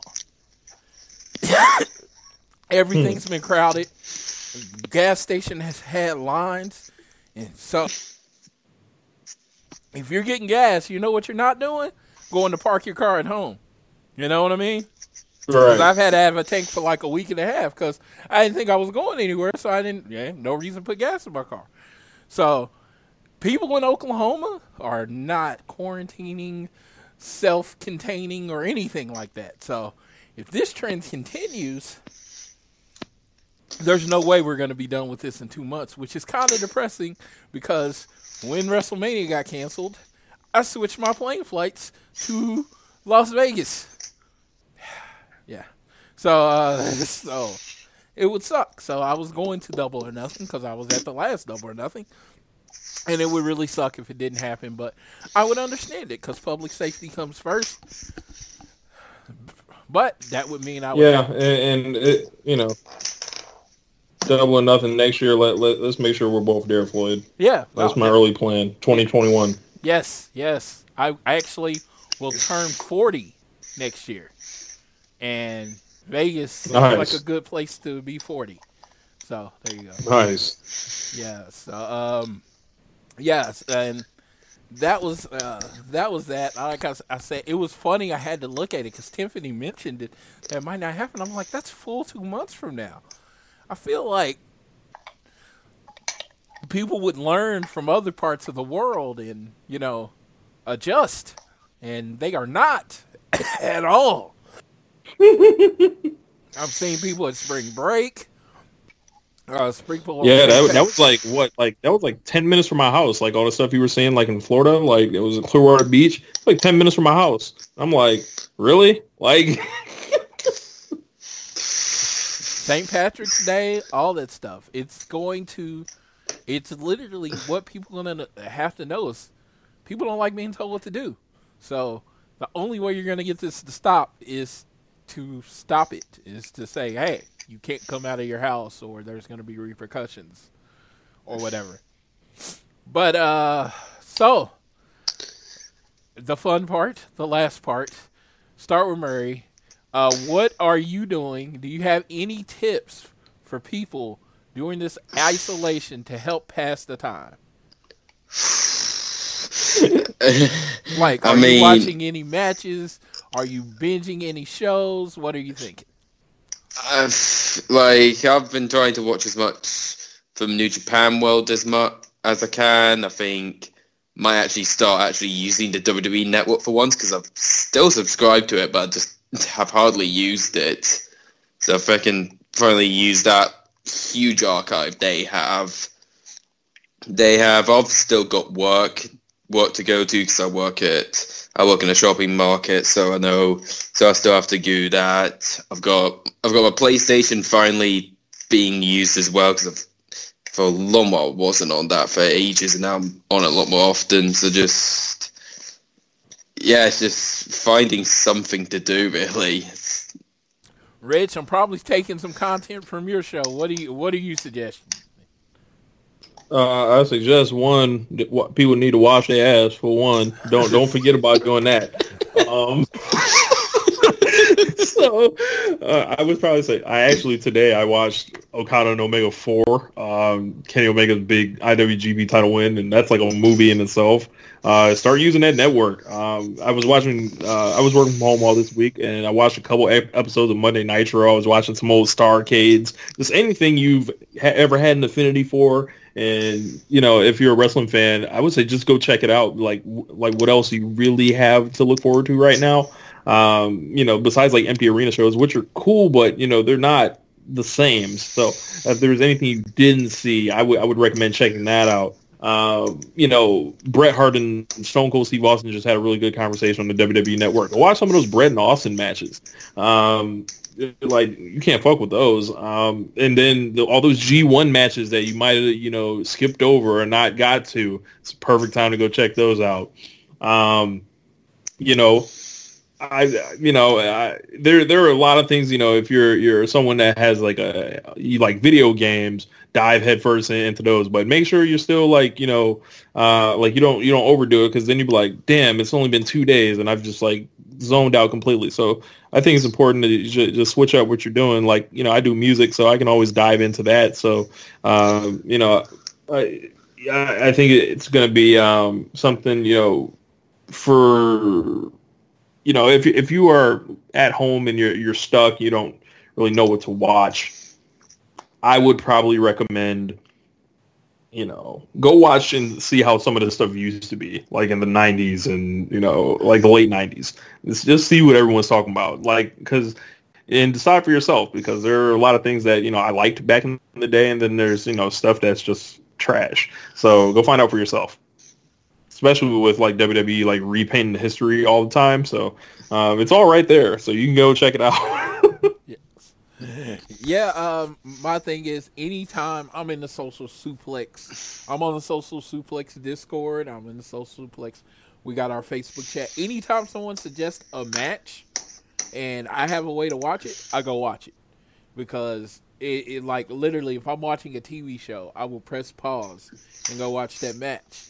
And I got a whoa, I got a list that I wrote down of different matches that people have suggested because, like a lot, I'm very honest about my indie wrestling life. It was non-existent before 2017, 2018. So, so when people say anything like, "Oh, this random match from 2012 or whatever," I'm gonna go watch it because I didn't watch it then. I wasn't into it then. I didn't know who a lot of these people were then. So that's something I'm doing. I have PlayStation 4. There's this free to download game called Warframe. I've been playing a lot of that. My wife does not like that, but I've been making up for that by cooking and cleaning because I'm here all the time. And that's one thing. Make sure you stay on top of your cleaning because when you're in and out, you don't notice the smells. But when you have to sit in it, yeah, you notice all of it. Yeah. So make sure you stay on top of your cleaning and all sorts of things. So I've been doing that. I've been trying to cleaning off my DVR, watching TV shows that people have suggested that I went past. But, yeah. But you can always, if you're bored, you can always just hit up at AT Elite Pod on Twitter. And, just ask me a random question and I'll answer it. But yeah, next week, the only thing I know, because I don't know if, and let me ask you this, because I've been trying to keep up. Are they postponing like everything that they had planned or just that one match? So are we still getting I think it's just that one match. So right now we're still getting a street fight next week. I think I also heard, I heard something about, I think it was like Wardlow versus Luchasaurus in a lumberjack match. Yeah, which is weird. So, yeah, because I guess it comes from MJF being pissed at the Jurassic Express and having beef with them. What else? Did we have anything else? Or that they announced? I tried to keep a list, but like I said, the list kind of got deleted. No pun intended, because I didn't know if they were delaying everything or just that one particular match. But we'll probably hear from the Dark Order. We'll probably hear from Lance Archer, which I'm looking forward to. How you feel about a Lance Archer Cody match at Double or Nothing? How excited are you for that, Rich? I wish he was wrestling Kenny, but I guess it'll do. Man, Cody Kenny would be a good match. No, I mean Lance and Kenny. trying to stay far away from these Cody and Kenny matches. I've seen two. I'm good.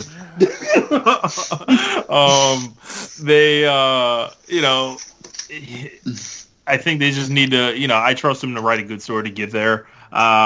Lance Archer's going to be hungry to bust his ass, and it'll actually give Cody someone to fight that actually looks like they're dangerous, rather than it's like Shawn Spears or MJF, who no one's really afraid of. They just kind of hate that person.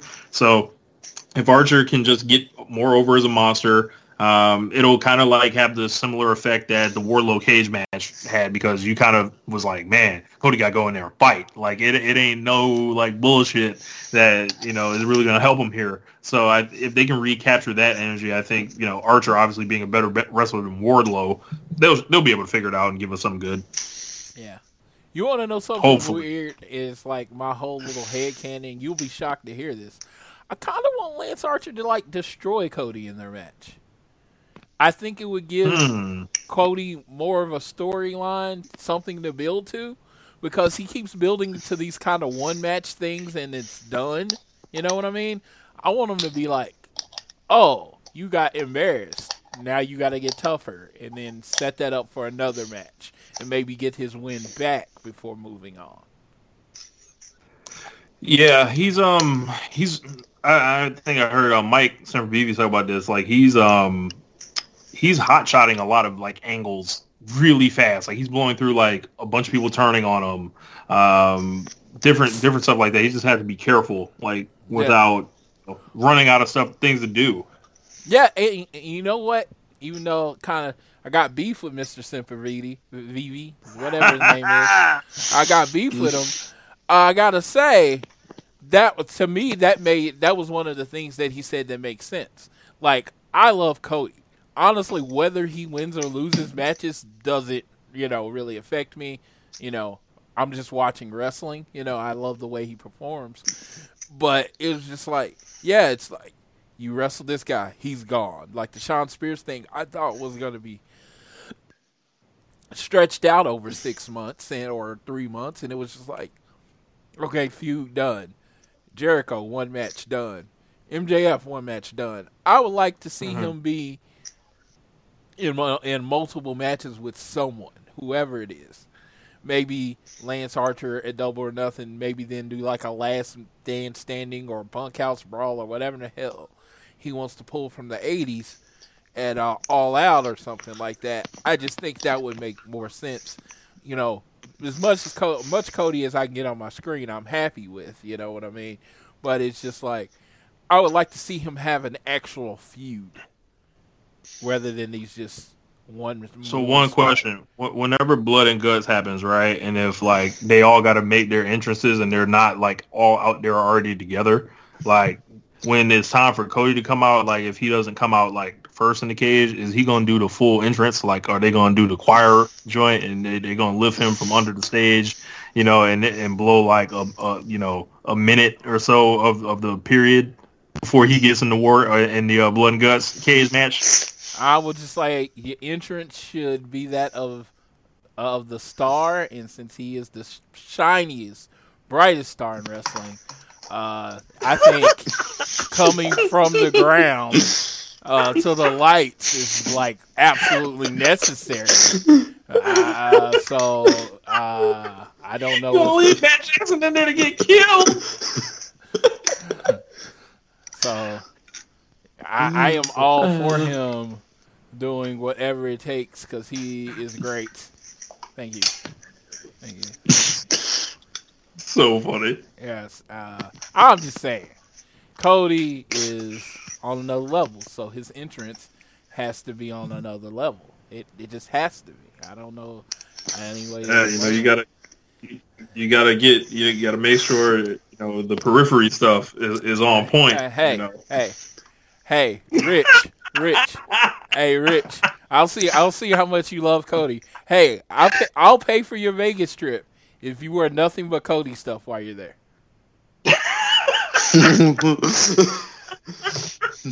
Unbelievable. I'm just saying. Yeah, I'm just saying. I got plenty of gear. I got plenty of gear for you. I would have to get my own Nightmare Family jacket. Yes. You think Cody would give you one too? I got you, man. I'll put the Rich name on there and everything. I'm just saying. I got you. You come all nightmared out. I got your trip. You ain't paying for nothing. Oh my God. You want to drink after the show? Floyd's got it. I will convert you, or I will buy you. Got a price? Okay.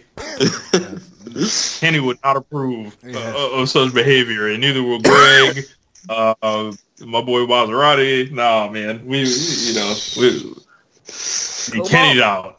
Come on over to the Nightmare Family, man. We're always accepting guests.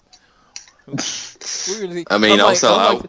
As I say, unlike the Dark Order. Be careful how loud I'm saying because I don't want Tiffany to get upset with me either. So I'm just keep moving. As I say, unlike the Dark Order, you get a spiffy jacket with us. Come on, Dark Order, you get a nasty mask. You get a spiffy jacket with the Nightmare Family, with your name on it and everything.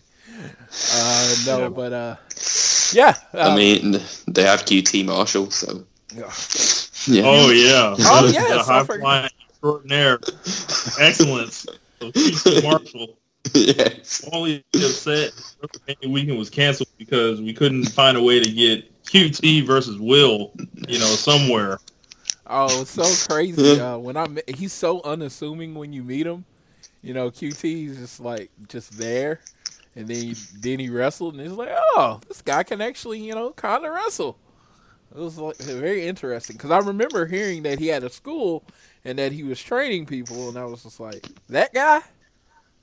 Him. Yeah, him. He's training people. And it's like, all right. I remember I was like sitting next to him. I had my little turnbuckle pad where I could have got him to sign it. And I was like, no, I'm good. Seriously. I'm not even kidding. I was just like, I know he's the guy that's around Cody, but I didn't think he was talent. Shit. I saw his first match, his Cody match against Butcher and the Blade, and it was just like, huh, they can go. This dude can go. It was just awesome. Awesome. High flying brilliance. Hold on, just... Yeah. James is furious right now. Listen to this.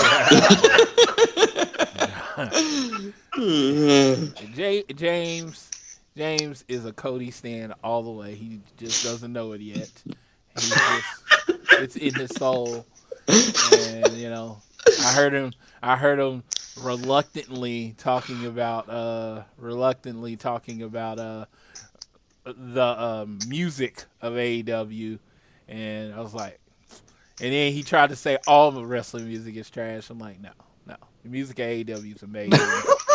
I was like, let me tell you, because with 15 minutes left, y'all kind of did y'all was wrapping up, and I almost turned it off, and then I kept listening, and I was like, what the fuck's going on? Then they're burying me by name. I'm like, come on, what's going on? But thank you, Rich. You fought the good fight. You fought the good fight on the AEW music. Lucha Bros and Proud and Powerful's music go hard. I don't care what nobody say about that. I love both their songs.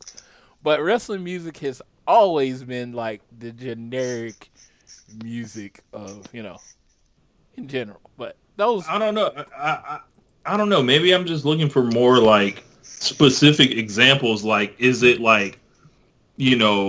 is it the music trash, right? Or is it everyone's themes that are in the promotion? I don't know. Because most of the stuff I hear is it's fine. Yeah, I like Sammy G's music. I love Sean Spears' music. I think Sean Spears' music, and I hope Sean Spears never hears it, I think his music is way too good for him. Yes, I was like, that is the music of a star, and you are not a star, so stop it. Give that to someone else. I don't know if there's someone that matters on the show that just has just turn the channel when you hear this song. I don't know. Dude, yeah, the first time I saw Sean Spears' entrance with that music, he's in the chair and the lights on, he's got the towel over his head, and I'm like, oh, this dude's about to beat Cody. Yeah, this dude's about to beat Cody. I'm like, he's about to beat Cody's ass. And then he comes out and just takes that L. Yeah, just takes that L. And I was like, man, I was really thinking they should have gave this interest to somebody else. I'm like, but no, I have no problem.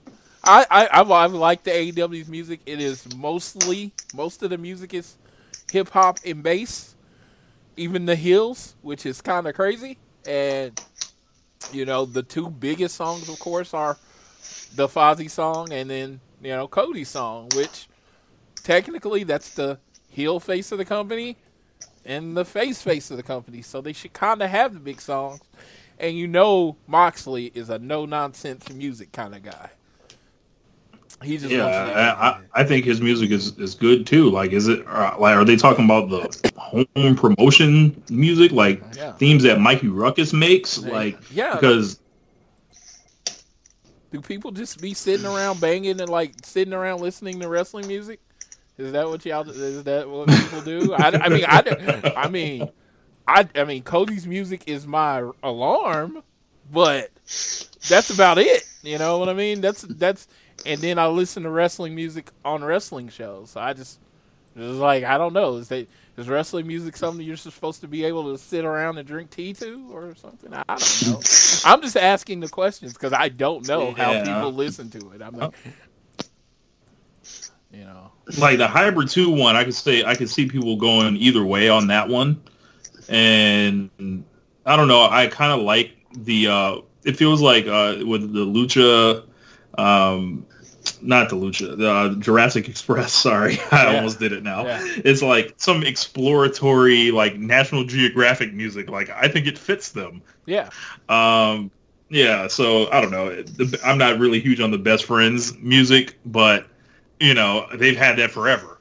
But I don't know. It's so we just all agree Semper Vizes is horrible person, and he doesn't know music. I just think it's a narrative people ran with without actually digging into what they like and what they don't like. If we laid them all out on the table and was like, all right, is this theme good? Is this theme bad? Like there'd be way more in the good column, I think. I completely agree. Murray, you kind of in the background on this. What do you think about AEW's music, sir? They do have a lot of good. They do have a lot of good themes. Themes are like, of course, I bring up Kenny Omega's theme. I've always preferred his New Japan theme, but his AEW theme is still a good theme. Cody's theme's up there for me.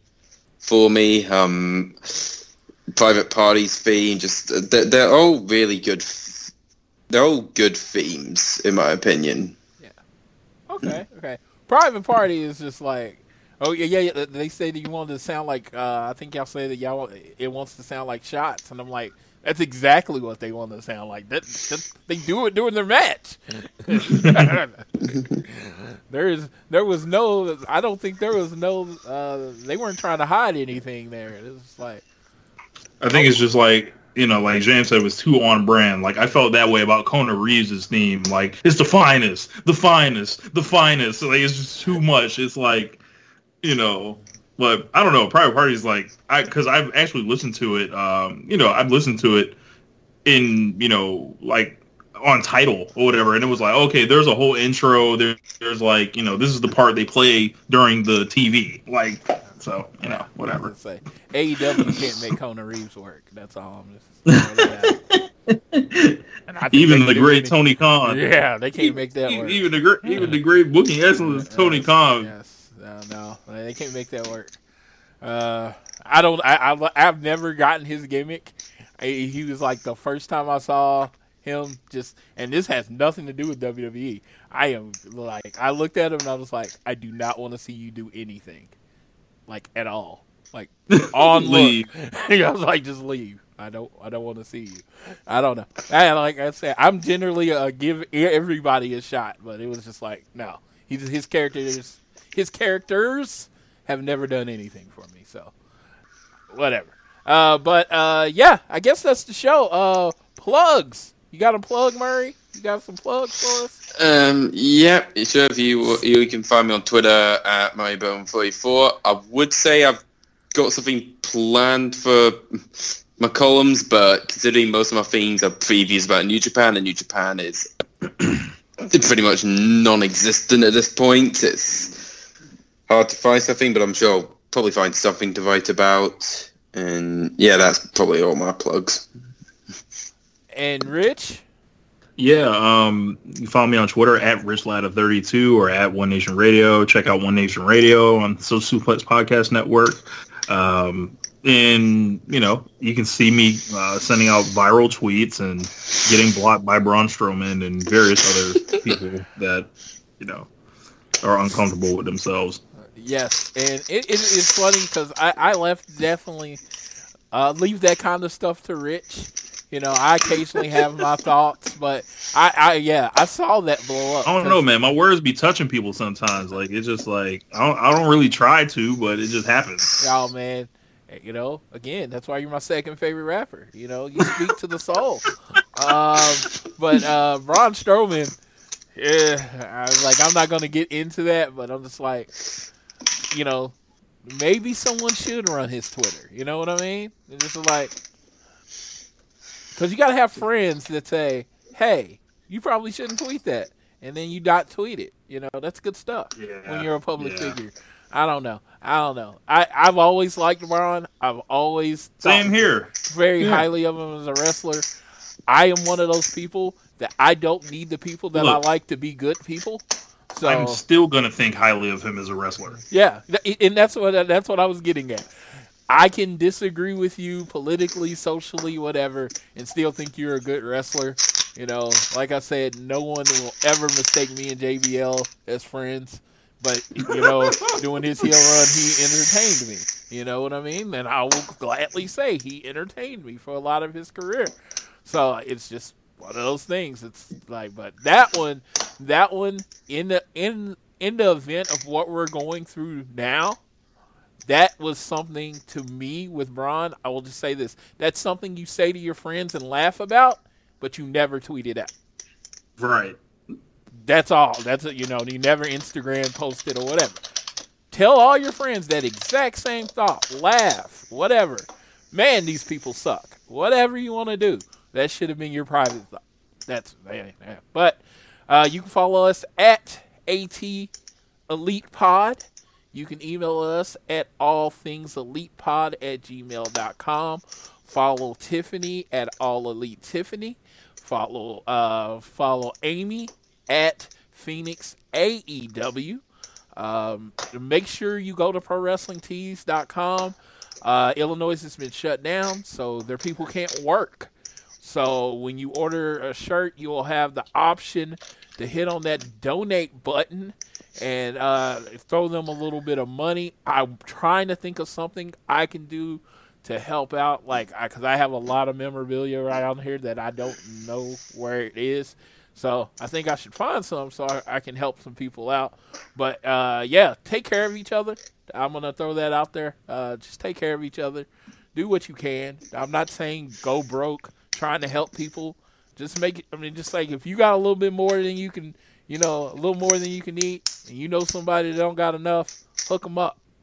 That's all I'm saying. And this show, of course, is represented by Power Slam TV. Make sure you check them out. Use the code Social Suplex to get your first month free. Anything else you two would like to add?